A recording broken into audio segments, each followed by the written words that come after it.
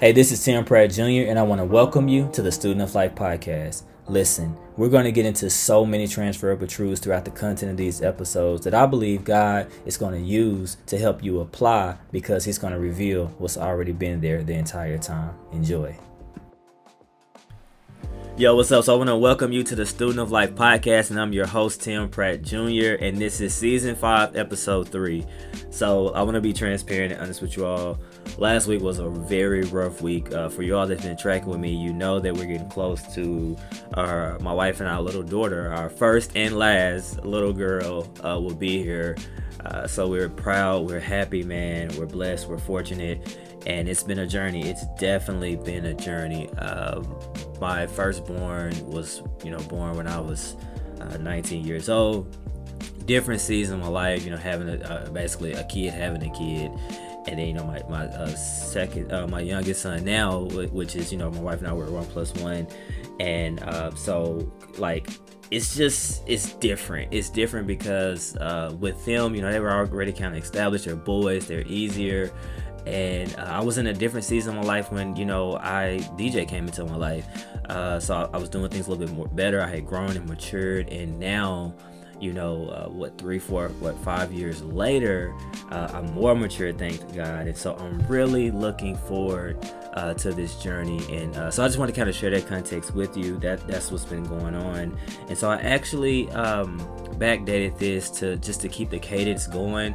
I know, like I said, I'm a week late, but that's what's been going on. I'm real, and this content I had wrote out, I had some things, but life happens. No matter how you try to stick to a plan, sometimes it is what it is. But that being said, hey, let's jump into episode 3 of this one, and we're gonna call this one Contextual Leadership. So we've been in this leadership series, and I believe whether you're a leader in corporate ministry, in your life, or whatever, whether you're a parent, whatever, like I've always said, if you are only leading yourself, you are doing leadership. You're doing leadership in some capacity, some way. We all don't have the same level of influence. We all don't have the same positions, and we're all not given the same opportunities. But however, I believe for the most part, somebody is looking to you, whether from afar or up close. They are looking to you, and they are watching how you lead. So that being said, for this episode, I want to jump into it. So I did a video, I believe, for social media and YouTube, called, relational leadership, contextual leadership. And I don't even know if that's a real thing. And you've kind of heard me say that, and I think that sometimes this can be a weakness for me because I can sometimes try to get too much context, or I'll always say, hey, like what context, and or this and that. And sometimes, like I said, it's just like, oh, okay, Tim, make a decision with the context that you have. But however, the reason why I'm like that, because I've seen so many miscues. So many people blow up. So many people get it wrong in leadership for the lack of context, because we are so quick we're moving so fast now. And then, we see 30-second sound bites. We get parts of a message, distorted messages and things like that. And we're making decisions without the necessary context. And I've always been one to say, in most cases, sometimes the context can be just as important than the content of the message, because you can take content and you can take that and you can hear it and be like, oh wow, I'm gonna take and run with it. I'm gonna make a decision. I'm gonna lead based on this content, but you didn't have the context where they were coming from. And so that's something in my perspective that I believe that we want to be very mindful of in leadership. And so one of the first things that I would say in going down this journey, whether you're dealing with situational leadership, like say you being relational or whatever, is that you want to always take time to make sure that you're informed. And so I would say well informed, but I get it. Sometimes you don't, depending on how you want to look at that. But maybe that's true. Maybe you want to say I'm well informed. So to make sure, for example, if we're really leading with intentionality and we're really leading with a place of contextual leadership, if I'm engaged with my team, I'm getting to know them, I'm doing regular one-on-ones, I'm talking to people, I'm keeping the heartbeat of my team, I'm surveying my team and looking at these results, I might not be able to get all the nitty-gritty details, But for the most part, like that context is ongoing. So I know if I say something or if I throw something out there, I'm going off of the context that I have, versus just sitting back and not leading with intentionality, not taking the time to have conversations with people, not taking the time to foster those relationships and cultivate them, and on and on and on. Then I can throw something out there. I can throw content out there that I might be very smart and very knowledgeable, but wrong context. So, for example, what does that look like? Well, I'm a senior ADM and also an associate pastor. And one of the things that I do is that I'm always trying to monitor the heartbeat of the team. Like, just straight up. I'm always trying to monitor the heartbeat of the team. I'm always trying to talk to people. And so a lot of times when I see things, not just in ministry or on my ADM team, but even when I like try to go in and work with different people one on one, or work with over the years, working with different organizations with different type of side hustle projects that I've tried to launch and do with consulting and coaching. I have to probe. I have to ask a series of number of questions. We can call this like the diagnostics phase, where basically I'm going in and I'm trying to build historical context. I'm trying to build, what's relevant to today. What's the present context? What are we moving towards? So what's the future context? And all these type of things. And so when I'm doing that, taking a step back with if I'm working with my team, I'm trying to do better now, or just being more intentional better with making sure that the leaders of leaders are well informed with this information.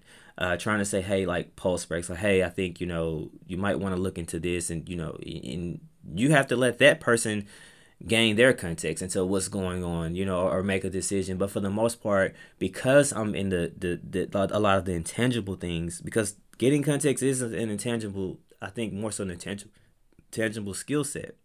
But for the most part, I guess what I'm trying to say is like, as John C. Maxwell said, I'm trying to touch a heart before I ask for a hand. Or I'm trying to make sure I see things right before I attempt to set things right. Because sometimes we can come in, especially in leadership, we have this thing where we come in with guns blazing. And there's nothing wrong with that. I think that works in a lot of dynamics. Sometimes it's just what's needed. You need that person to say, listen, it's a mess.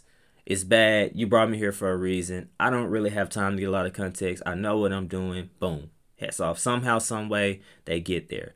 Now, people might leave. Yes, you might say, I wish you would have got a little context or whatever, but nevertheless, they figure it out. But I think if you have a balance of saying, hey, okay, I want to apply contextual leadership here, even though I'm kind of one of these guns blazing, I get things done, I drive results, I hit expectations, I exceed expectations, and so on and so on.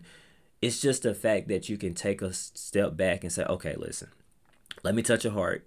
I have my game plan, but I want to touch heart. I want to touch hearts before I started asking for a hand or giving direction. I want to see things right, making sure that I understand things right, make sure that I don't run the people off that need to be ran off. Making sure that I don't keep people that need to be here, like I need to let these people go. I need to make sure that I'm doing my best to make the right decision based on what I have. And the only way we can get there is contextual leadership. Same thing, in a marriage. Whether if you're, the husband, and this go both ways. I'm just speaking from a man's perspective. One thing that I'm definitely trying to grow in and apply this in my marriage, even with my kids, is just when I'm leading my family, do I have the right context? Can I see things the right way? With my kids, when they're going through different things, can I be so intentional, where like, yeah, I can be highly involved, and I can be like, I can teach them wisdom, but can I cultivate that wisdom in a way through the power of God that it's contextual to their life, where it's more impactful, where it can reach them, where they can say, okay, this really inspires me. This is what I needed. This is how I need it, because my dad took the time to understand me and meet me where I am, versus just giving me this general knowledge because he's been living and he knows what to do or whatever. I've been through that. But that's one thing that I can say, this contextual leadership principle in my life that I'm trying to apply with my kids. And then with my wife, of course, is just making sure that I continue to study her, that I have context, so we won't have a lot of miscues. And so, if we do, I can come back and be like, okay, where is this coming from? Because what's going on right now, I'm missing something. I'm missing something contextual. And if I can just humble myself and have the patience to get that context, then I believe that, we can redirect this conversation or whatever that's trying to operate here. And so when you're leading, I just say, man, like always make sure that you're striving to just see things right. Clarity comes in degrees. Like it comes in degrees.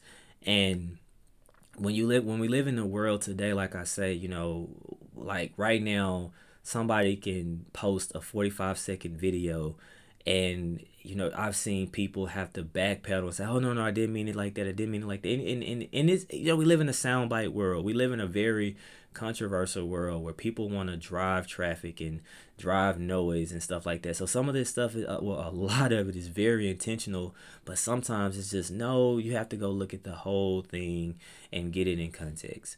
And then sometimes you'll find out when you get it in context, you're like, well, I didn't really need that because my conclusions were still right.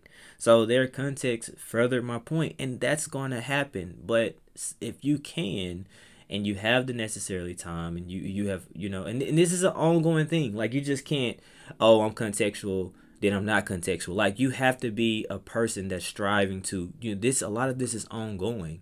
Because let's take a step back. If I'm leading something that I didn't start and I went into a situation, that's ground zero. Versus if I've been here for 5 years, I shouldn't have to keep doing a whole bunch of, things that's helping me build historical context because I've been there. I should have been managing and, like I say, cultivating these relationships and these dynamics and things like that. So that's totally two different things. But if I'm starting new, then I know for me, how I will approach it is that I know that I have to spend a lot of time in discovery phase because I don't have what, like I say, somebody's been there 5, 10, 15 years have. And so I just want to say, like, as leaders, man, truly get to know people. Because one thing that I've always said is that you can replace any role anywhere, but you cannot replace the person. You can replace any role anywhere, but you cannot always replace that person. And so you want to make sure, like, as a leader, that you are taking the necessary time, man, to just like, hey, listen, I just want to make sure, especially, man, when you're dealing with people, that I get this right.